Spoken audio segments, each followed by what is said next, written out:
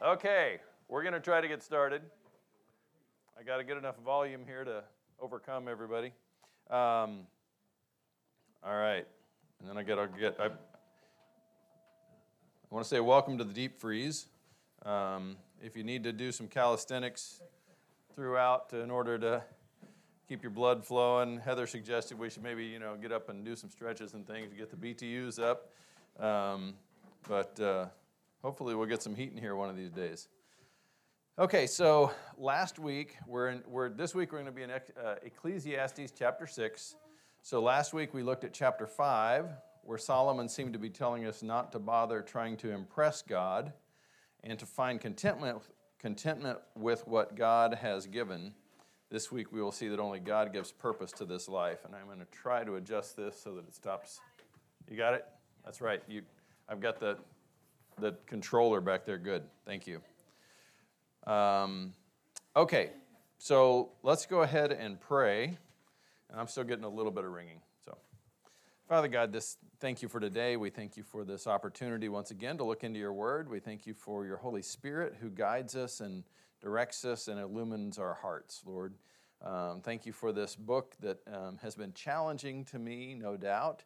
But what fun to see how you just enlighten our eyes and our hearts. So we just ask that you would guide us this morning and that we would be ready to hear from you. In Jesus' name, amen. Okay, so I'm being high-tech this week. I've actually got, slides. Pretty impressive, huh? So this is kind of my outline. I figured there were like two things that I really wanted to put up here. I thought, well, if I'm doing that, I might as well put a few other things up there. So that's kind of where we're going. 1 to 6 is kind of my first division, better never born than a crummy life. I probably could have come up with a better title, but that was the best I did. 7 to 9, what are you living for? And then 10 to 12, whose life is it anyway? For those of you who actually take notes, which I'm a terrible note taker, I'm going to leave that up for a couple minutes, and then we'll take that down. So, verses 1 through 6. There is an evil which I have seen under the sun, and it is prevalent among men. A man to whom God has given riches and wealth and honor, so that his soul lacks nothing of all that he desires. Yet God has not empowered him to eat from them, for a foreigner enjoys them. This is vanity and a severe affliction. If a man fathers 100 children and lives many years, however many they be, but his soul is not satisfied with good things, and he does not even have a proper burial, then I say, better the miscarriage than he. For it comes in futility and goes into obscurity, and its name is covered in obscurity. It never sees the sun, and it never knows anything. It is better off than he. Even if the other man lives 1,000 years twice and does not enjoy good things, do not all go to one place. So here's the scene. A man works and toils and spends his days amassing and acquiring all the things that he wants, all the things that he feels that he needs to make himself comfortable, and then it's gone. It's just gone. And actually, it's still there, but somebody else gets it all. Somebody else is enjoying it all, not him. I was thinking it's a bit like it would be as if the matron of the family, grandma, mom, whatever, says, this year for Thanksgiving, I'm going to do all the planning, I'll do all the shopping, I'll do all the preparation, I'm going to cook everything, and she gets done. Here's the big Thanksgiving spread. Her family comes in, descends on it, and picks it clean, and she goes in, there's nothing left. It's a little bit like that. It feels a little bit like that on potluck sometimes when some of the ladies who are serving in there, they bring the food and everybody goes through it and it's like, okay, what's left, Not quite the same. And both of those examples are just one day. They're not a lifetime. So here this man has spent his whole lifetime doing all this work so that he can finally settle down and enjoy it. And Solomon says, and it's just gone. And Solomon says that it is vanity and a severe affliction. Other versions use it's a cause of great distress, a grievous evil, a sore affliction. They say it's meaningless, a sickening tragedy, an evil disease, great wretchedness. You get the idea, it's not good. Not a positive thing. He also says that it is prevalent among men. Do you agree with that? Do you see this a lot? Would you consider it to be prevalent?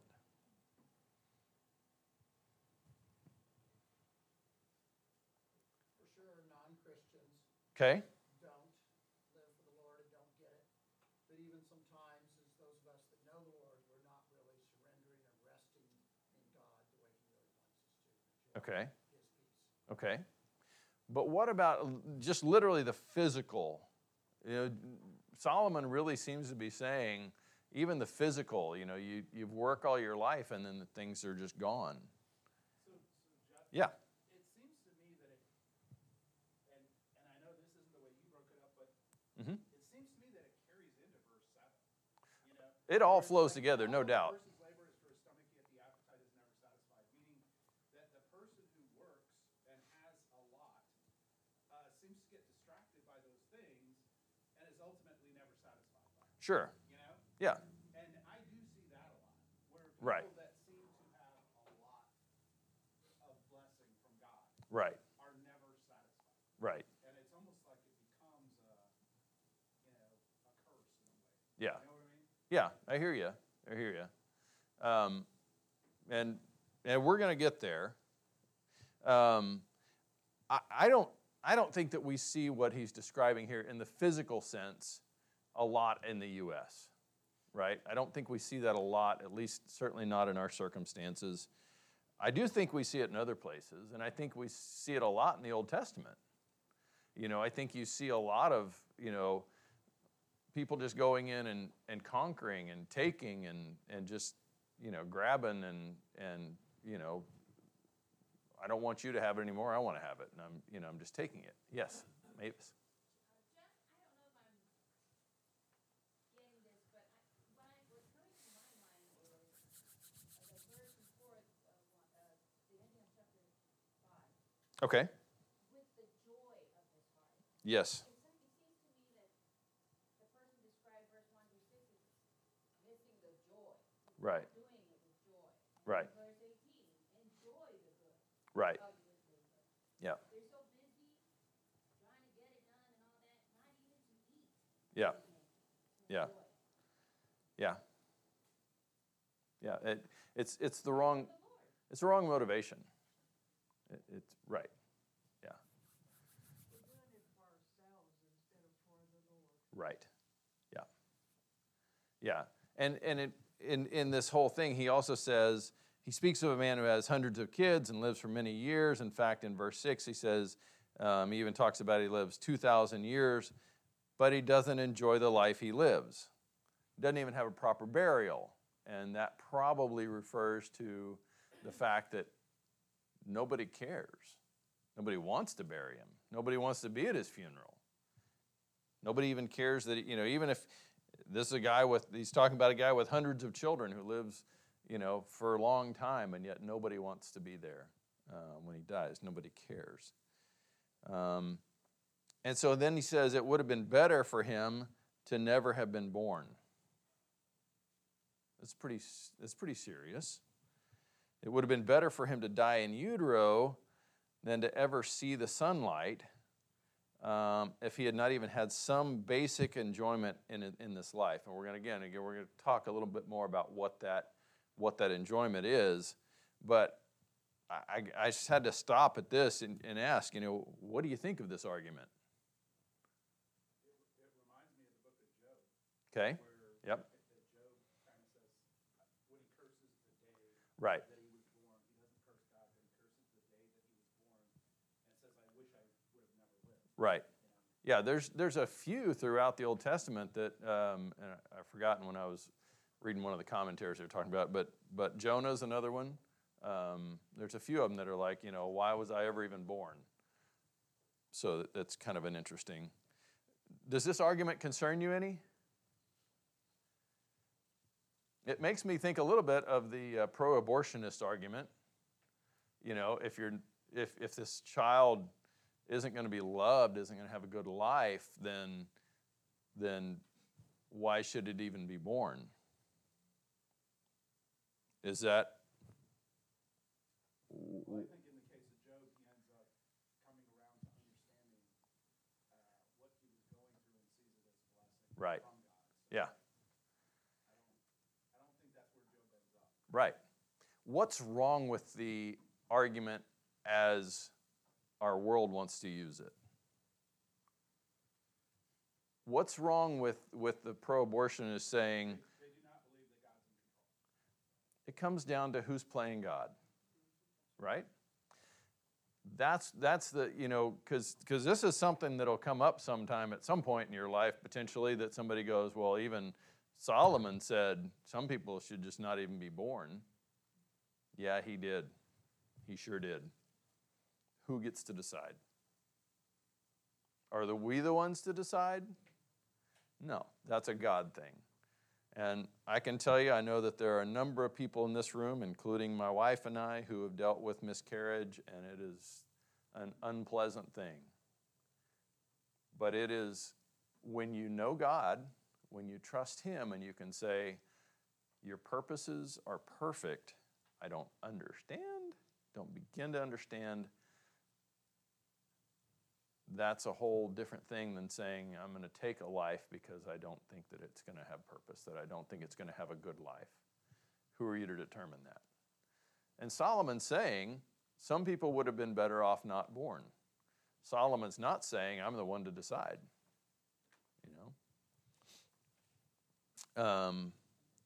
Yeah. He's not saying that this man would have been better off not born, but that the child that was still born was better off. Right. Yeah. He's just comparing two existing situations. Right. Yeah. He's not saying this is what I would have done or any of those things. Yeah. Notice what I didn't say in my first one that I'm about to make go away. I didn't say better off dead than a crummy life. There's a difference between better off dead and a difference in better off never having been born. Hey, Jeff. Yeah. Isn't the crummy life kind of because the person in this case doesn't, it's not God that's creating a crummy life. Right. It's the person's perspective, right? It's kind of both, I think. I'm going to get to that in a second. But on this point, can an unborn child decide to take his or her own life? No. And so that's the reason I'm making the distinction is, somebody could say, well, apparently I'd be better off dead, so I should kill myself. No, that's not. Again, God is the one who decides when we are born and when we die. Ultimately, we can say I'm going to take my life. Even that, He is ultimately in control of what happens in that. So we've kind of already talked about it, but we do need to ask, why is this man's life so tragic? What has caused him to be unhappy and unable to enjoy life? And I think, as Kevin was alluding to, yeah, go ahead, Porter. No, go ahead. Well, it comes back to the second set of questions. Who are you living for? Right. Yep. Yourself or Lord? Right. Again, that's part of it. In verse 2, he says, God has not empowered him to eat from them. And I think it means more than just eat. I think it also means to enjoy the things that he has gotten. He's not able to enjoy what he's obtained for himself. Why wouldn't God allow him to enjoy those things? Okay, how so?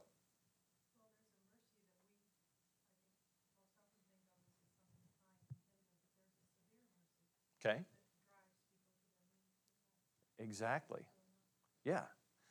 Doesn't it come back to the cursing of the ground after original sin? Okay. And to me, that's kind of a blessing, right? Because if God didn't make things undesirable here, then we would want to live here forever. Yeah. Rather than our hope being in heaven. Right. We would see no need for Jesus. Yeah. We would see no need for redemption. If everything was great here, then I don't really need a Savior. You know, my sin, I may be a sinner, but big deal. I don't see any negative consequences of it. So, yes, it is God's mercy, absolutely, to let someone suffer when they're trying to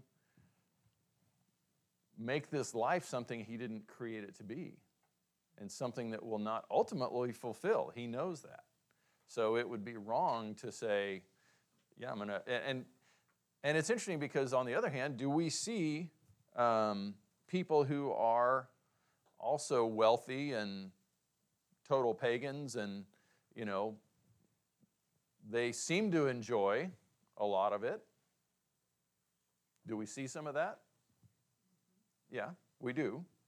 Now, we don't see what's going on in their hearts, and we have a lot of evidence that there are a lot of very wealthy, very successful people, men in particular, who ended up taking their lives. We've talked about that before. That, you know, there's no true peace without Christ, without knowing the Lord. Jeff, I wonder how much of this Solomon is actually experiencing himself. Mm. And he sees, and so he can write kind of first person. Yeah. And, Yeah. I mean, it is a good description of, again, this was probably written toward the end of his life, right? So there's a good chance that he is experiencing a lot of this kind of, you know, it didn't satisfy, it doesn't bring satisfaction. And maybe he's thinking, I would have been better off not born. Maybe he's recognizing that, you know, you would think that at the end of his life, if he's recognizing that, and of course, again, let's not forget where he ends. The conclusion, when all has been heard, is fear God and keep His commandments, because this applies to every person. So he does recognize. But yes, I think you may be right, Jim. He may be kind of recognizing this is where I'm at. Jeremiah 22, 18-22. This is the Lord talking about Jehoiakim. Therefore, thus says the Lord, in regard to Jehoiakim the son of Josiah, king of Judah, they will not lament for him, alas, my brother, or alas, sister. They will not lament for him, alas, for the master, or alas, for his splendor. He will be buried with a donkey's burial, dragged off and thrown out beyond the gates of Jerusalem. Go up to Lebanon and cry out, and lift up your voice in Bashan. Cry out also from Abraham, and for all your lovers have been crushed. The wind will sweep away all your shepherds, and your lovers will go into captivity. Then you will surely be ashamed and humiliated because of all your wickedness, you who dwell in Lebanon, nested in the cedars. How will you groan? How you will groan when pangs come upon you, pain like a woman in childbirth. This is a description. It's interesting that in many ways Solomon seems to be describing his great, however many down grandson, Jehoiakim, who is being, disciplined by the Lord. And seems to be a pretty good description of what's going on here. You've amassed all these things, and all these things are going to be, I'm taking all these things away. And let me, Romans 1, very familiar. For the wrath of God is revealed from heaven against all ungodliness and unrighteousness of men who suppress the truth in unrighteousness. Because that which is known about God is evident within them.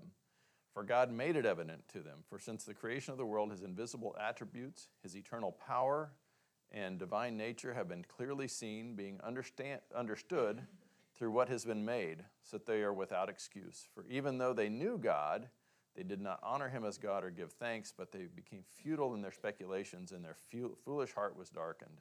Professing to be wise, they became fools, and exchanging the glory of the incorruptible God for an image in the form of corruptible man and of birds and of four-footed animals and crawling creatures. Yeah. Yeah. So, again, why hasn't God allowed this man to enjoy his life? It's that, we've already said it, but it's that idea that it would not be merciful to allow him to remain in this situation and find joy and contentment in it. It would be a curse, not a blessing.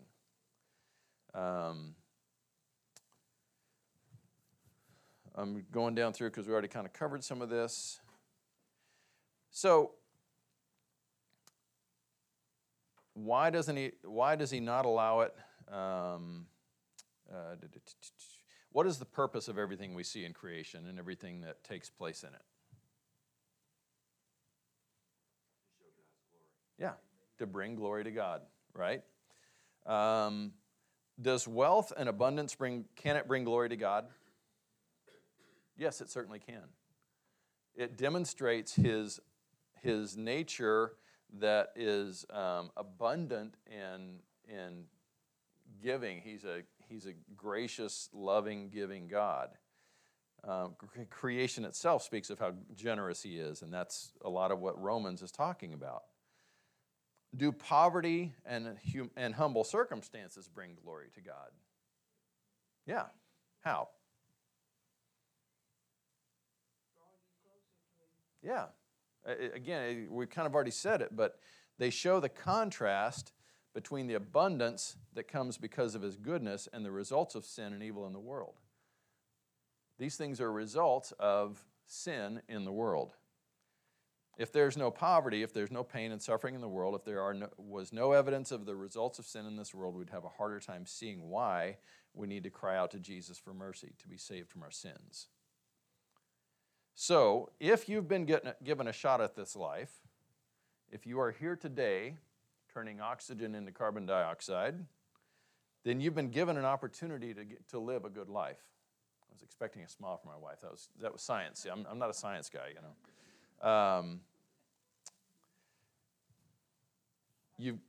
Sorry, that's all right. You've been given an opportunity to know what this life is worth living for. So what are you doing with that opportunity? All right. That can go away. Yeah. Okay, so we're moving on. So this section I call What Are You Living For? Verses 7 through 9. All a man's labor is for his mouth, and yet the appetite is not satisfied. For what advantage does the wise man have over the fool? What advantage does the poor man have, knowing how to walk before the living? What the eyes see is better than what the soul desires. This too is futility and a striving after wind. So I think verses 7 and 8 are saying that if you're only living to survive or working to survive, you're not really living. You may try the route of great wisdom and learning, or if you're poor, you may try to figure out how to get along with those who have more than you.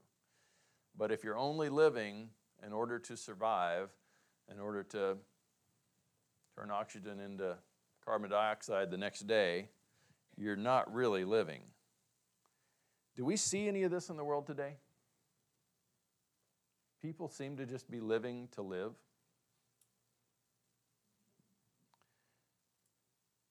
Do you hear things like this?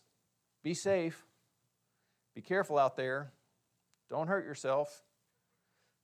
Wear a mask. You don't want to kill grandma. Are there those who would wrap their kids in bubble wrap if they could get away with it? There truly are. I know some people who, if they could figure out a way to totally insulate their kids and themselves, or sometimes just themselves, from any kind of pain or, unfortunate circumstance, they would. Is that living? Are we only trying to live to survive and be around for another day? What is the majority of our world living for? Self. Pleasure. Yeah, I think a lot of them don't really know. I almost think that there's a lot of them that are kind of hanging on and going, eventually science is going to figure out a way to overcome death. So I'm just trying to survive until we get to that point, Yeah, exactly. If you live 2,000 years and have no purpose and no joy in life, then what's the point? Yeah, Karen.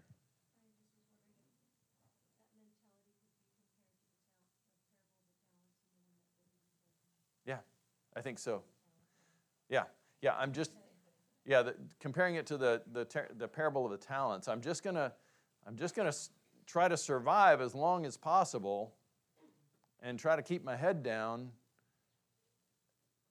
And of course, there's this evil in the world that we don't, we all know that when we were in our 20s, and there's a couple of them that are, maybe one or two. But when you're in your 20s, you're like, okay, yeah, I can do this, and you get older, and you start to recognize that eventually, I'm not going to be around anymore, right? So there's a lot of that in our world. Just hoping. I'm not really sure what they're hoping for, but I'm guessing that it's maybe that hoping that eventually there'll be some solution figured out and I won't have to die. I don't really know. Verse 9 is basically a bird in the hand is worth two in the bush kind of a thing. It's better to enjoy what you have than always be wishing for something more. And yet at the end of verse 9, what does he still conclude? It's all still futile. If that's all if it's just for the stuff. This was one of the reasons I actually brought the computer. This was a Wiersbe quote. Is Solomon telling us that it's wrong to dream great dreams or have a burning ambition to accomplish something in life? Of course not. But we must take care that our ambition is motivated by the glory of God and not the praise of men. We must want to serve others and not promote ourselves. If we think our achievements will automatically bring satisfaction, we are wrong. True satisfaction comes when we do the will of God from the heart, Ephesians 6:6. And then Jesus, my food, said Jesus, is to do the will of him who sent me and to accomplish his work. And so it's that idea that we can strive and we can work and we can do all these things, but if they are to feed our flesh, it's all going to be hollow and just not worthwhile. Yes, sir. What I'm reading here at 9 is Mm-hmm. what that I see is better than what the soul desires. So the soul is what we're supposed to be feeding, not our physical bodies. So they're from 7 to 9, they're talking about labor that is worthless because it's all for self. It's not for the Lord. Okay. Whereas in verse 9 it says, see, it's better that you do it for your soul. Okay. I didn't read it that way, but yeah, that could be it. But then I wonder why does he conclude with it, this too is futility and a striving after wind? Because it says in verse 9, what the eye see is better than what the soul desires. So he's saying the eye see it, but not the soul. Okay. It's too frugal and striving after the wind. Okay. What I see is futile, but what the soul desires is eternal. Okay. I see where you're getting. Okay. I think of the verse, do all things for the glory of God, or Mm-hmm. seek ye first the kingdom of God and Right. his righteousness, Right. and all these things will be added unto you. Yeah. Things in themselves are nothing. Right. They are just nothing. Yeah. But the Lord said he'll add them to us, whatever we need, as we seek him first. Yeah. Yeah. Absolutely. Yes. I was just going to say, this reminds me of something else that Solomon wrote. In Proverbs 15, he says, all the days of the afflicted are evil, but the cheerful of heart has a continual feast. And I think that what he's saying here is not so much that circumstances affect the quality of life. I think he's saying the quality of your life is choice, contentment, Right. joy, happiness, those are a choice. Right. And if you have that heart, every day you have is going to be horrible. Right. And I think that's sort of a summation of a lot of what he's going through in this book is it's not so much what you endure, it's how you endure. Right. Right. And are you focused on, I need to get more, I need to take care of myself, or are you focused on what the Lord has, and if whatever he gives me is okay because he's a good provider, he'll take care of my needs, I'm just going to be faithful to whatever he shows me to do next, and he'll take care of all the rest. And again, that's what you were saying as well. You know, seek first his kingdom and his righteousness. He's going to take care of all the other stuff, all the rest of what we need. So what are you living for? What is your underlying purpose in your life? And based on Mark, what is required to save your life? Jesus, he summoned the crowd with his disciples and said to them, if anyone wishes to come after me, he must deny himself and take up his cross and follow me. For whoever wishes to save his life will lose it, but whoever loses his life for my sake and the gospel's will save it. For what does it profit a man to gain the whole world and forfeit his soul? For what will a man give in exchange for his soul? For whoever is ashamed of me and my words in this adulterous and sinful generation, the Son of Man will also be ashamed of him when he comes in the glory of his Father with the holy angels. Okay, let's move on to the last section, where I ask, whose life is it anyway? So, verse 10, whatever exists has already been named, and it is known what man is, for he cannot dispute with him who is stronger than he is. For there are many words which increase futility. What then is the advantage of a man? For who knows what is good for a man during his lifetime, during the few years of his futile life? He will spend them like a shadow. For who can tell a man what will be after him under the sun? So, it took a while for me to try to wrap my head around this. I read a lot of different versions, and there's a lot of different ways that it's kind of spelled out. So, I made the totally official, unofficial Jeff Morris paraphrase, and so that's what I included up here. So basically, that got a laugh out of Heather. Everything that exists was here before us. We can't claim any of it. And everyone knows what a frail being mankind is, and it's proven when he attempts to argue with God, who is not only infinitely stronger, but also wiser than man. You can keep arguing with God. There are lots of words to use, but where is it going to get you? What's the point? And I believe what is being argued over is man's life purpose. I think that's kind of what this argument is about. Does a man really know what's good or beneficial for himself in his lifetime? Is he really able to determine why he was put here apart from God? Life is short, and only God can tell a man why he is here and what he should be doing with his life. So I think it kind of encapsulates what we've been talking about. What is the purpose? And men try to argue with God over what our purpose is.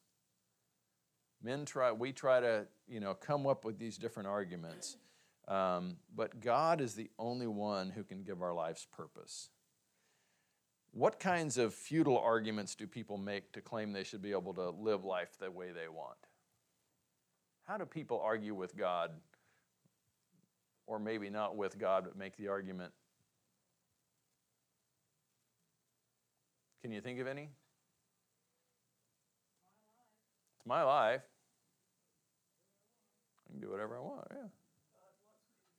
God wants me to be happy.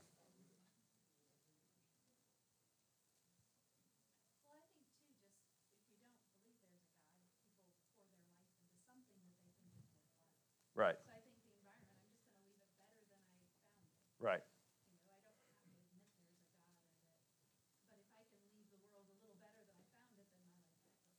right. And the first part of what you said is critical. If there is no God, then how can anybody tell me what I'm doing is wrong? But you know what? Everybody knows in their being Yeah. there is a God, and that's just a way Right. And it goes back to Romans 1. God says everybody knows. So, but it's that game. It's that, I'm going to make this argument. There is no God. God would want me to be happy. I believe in a good God who wouldn't send anyone to hell.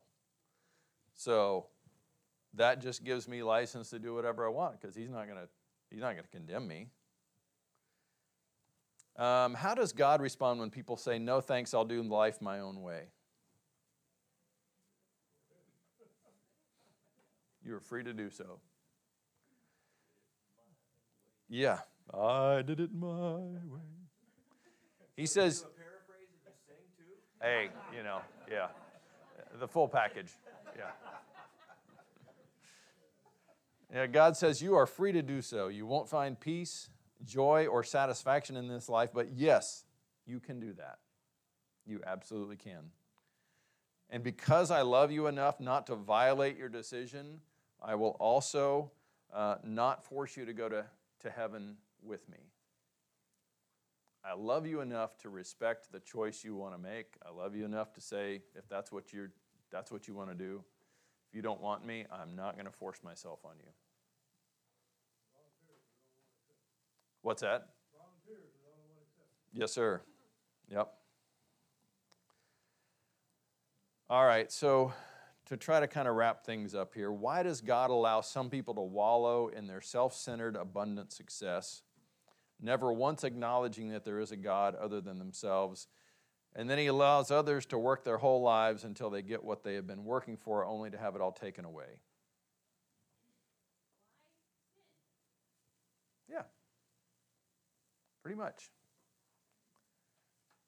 And then, of course, there are still others who have never had anything, and still the answer is still the same. But we go, God allows some people to have a lot of stuff. God allows some people to not have anything. And so we have to ask the question, is God unfair? No, he knows what's best. Okay. Well, the interesting thing is that there's life after death. And Jesus says, I'm coming and I'm bringing my rewards with me. Right. And that time after this life will be abundantly responsive, I suppose, Okay. to what we have done in life. I think the important thing, both from God's perspective and from man's perspective, is that we seek out God's will for our lives and establish that relationship with God. Okay. And the poor man can enjoy life, and the rich man can enjoy life if his relationship with God is rightly established. Right. Yeah. Jesus, who was our example, said, I never do my own will. Right. I always do the will of the Father. Yeah. I think that's the important thing for our lives. Yeah. Yeah. We have to seek it out. Yeah. Jay? So back to the question, is Yeah. God fair? Right. Is really not the question, but God is just. God is just. Yeah. Well, and yeah. I think too, we tend to think everybody's exactly the same. Right. But God knows. He created each of us different, and he knows the best path for me to find God is this. Right. He's giving us every opportunity, and it's unique to what he created us. Yeah. Yeah. Porter, were you? Well, think about John the Baptist, he had the same problem. He did what God wanted his, supply and did it. Yeah. Yeah. And Jesus, are you really the right thing? Because this doesn't seem right. Yeah. Jay? Just to expand a little bit on fairness versus just. Fairness looks at a snapshot in time on a particular issue or issues. Okay. The justness of God looks over the whole expanse of time. Right. Right. There are so many issues of personal responsibility, corporate responsibility. Yeah. When we look at issues of fairness, Right. Right. but God is just. Yeah. So you may not have heard that, but basically the difference between being fair and being just. This is the way I answer the question, is God unfair? Kinda, yeah. It's just that he's not fair in the way we like to think. And he's not unfair in the way we like to think. We all deserve death, so the fact that he allows anyone to live out their life is a gift, right? And how all of our lives play out is not equal, which could be interpreted as unfair. But if you start with the fact that breath is a gift, then everything after that's gravy, right? You were given the opportunity to live, to do something. And the most amazing thing is you were given the opportunity to know God. You were given the opportunity to see him in creation, through his word, all these ways. We can have purpose. We who know Jesus do have purpose. We have purpose. Whether we're living out that purpose or not is another question. So you have to ask, what or who are you living for? Whose life is it anyway? We've all been bought with a price. All right, we're out of time, so I'd ask for any last thoughts, but I got the last one today. So, Porter, will you pray for us? Lord, we just thank you for the word, for these thoughts, Lord. And you are the answer to all of our problems. Amen. Thank you.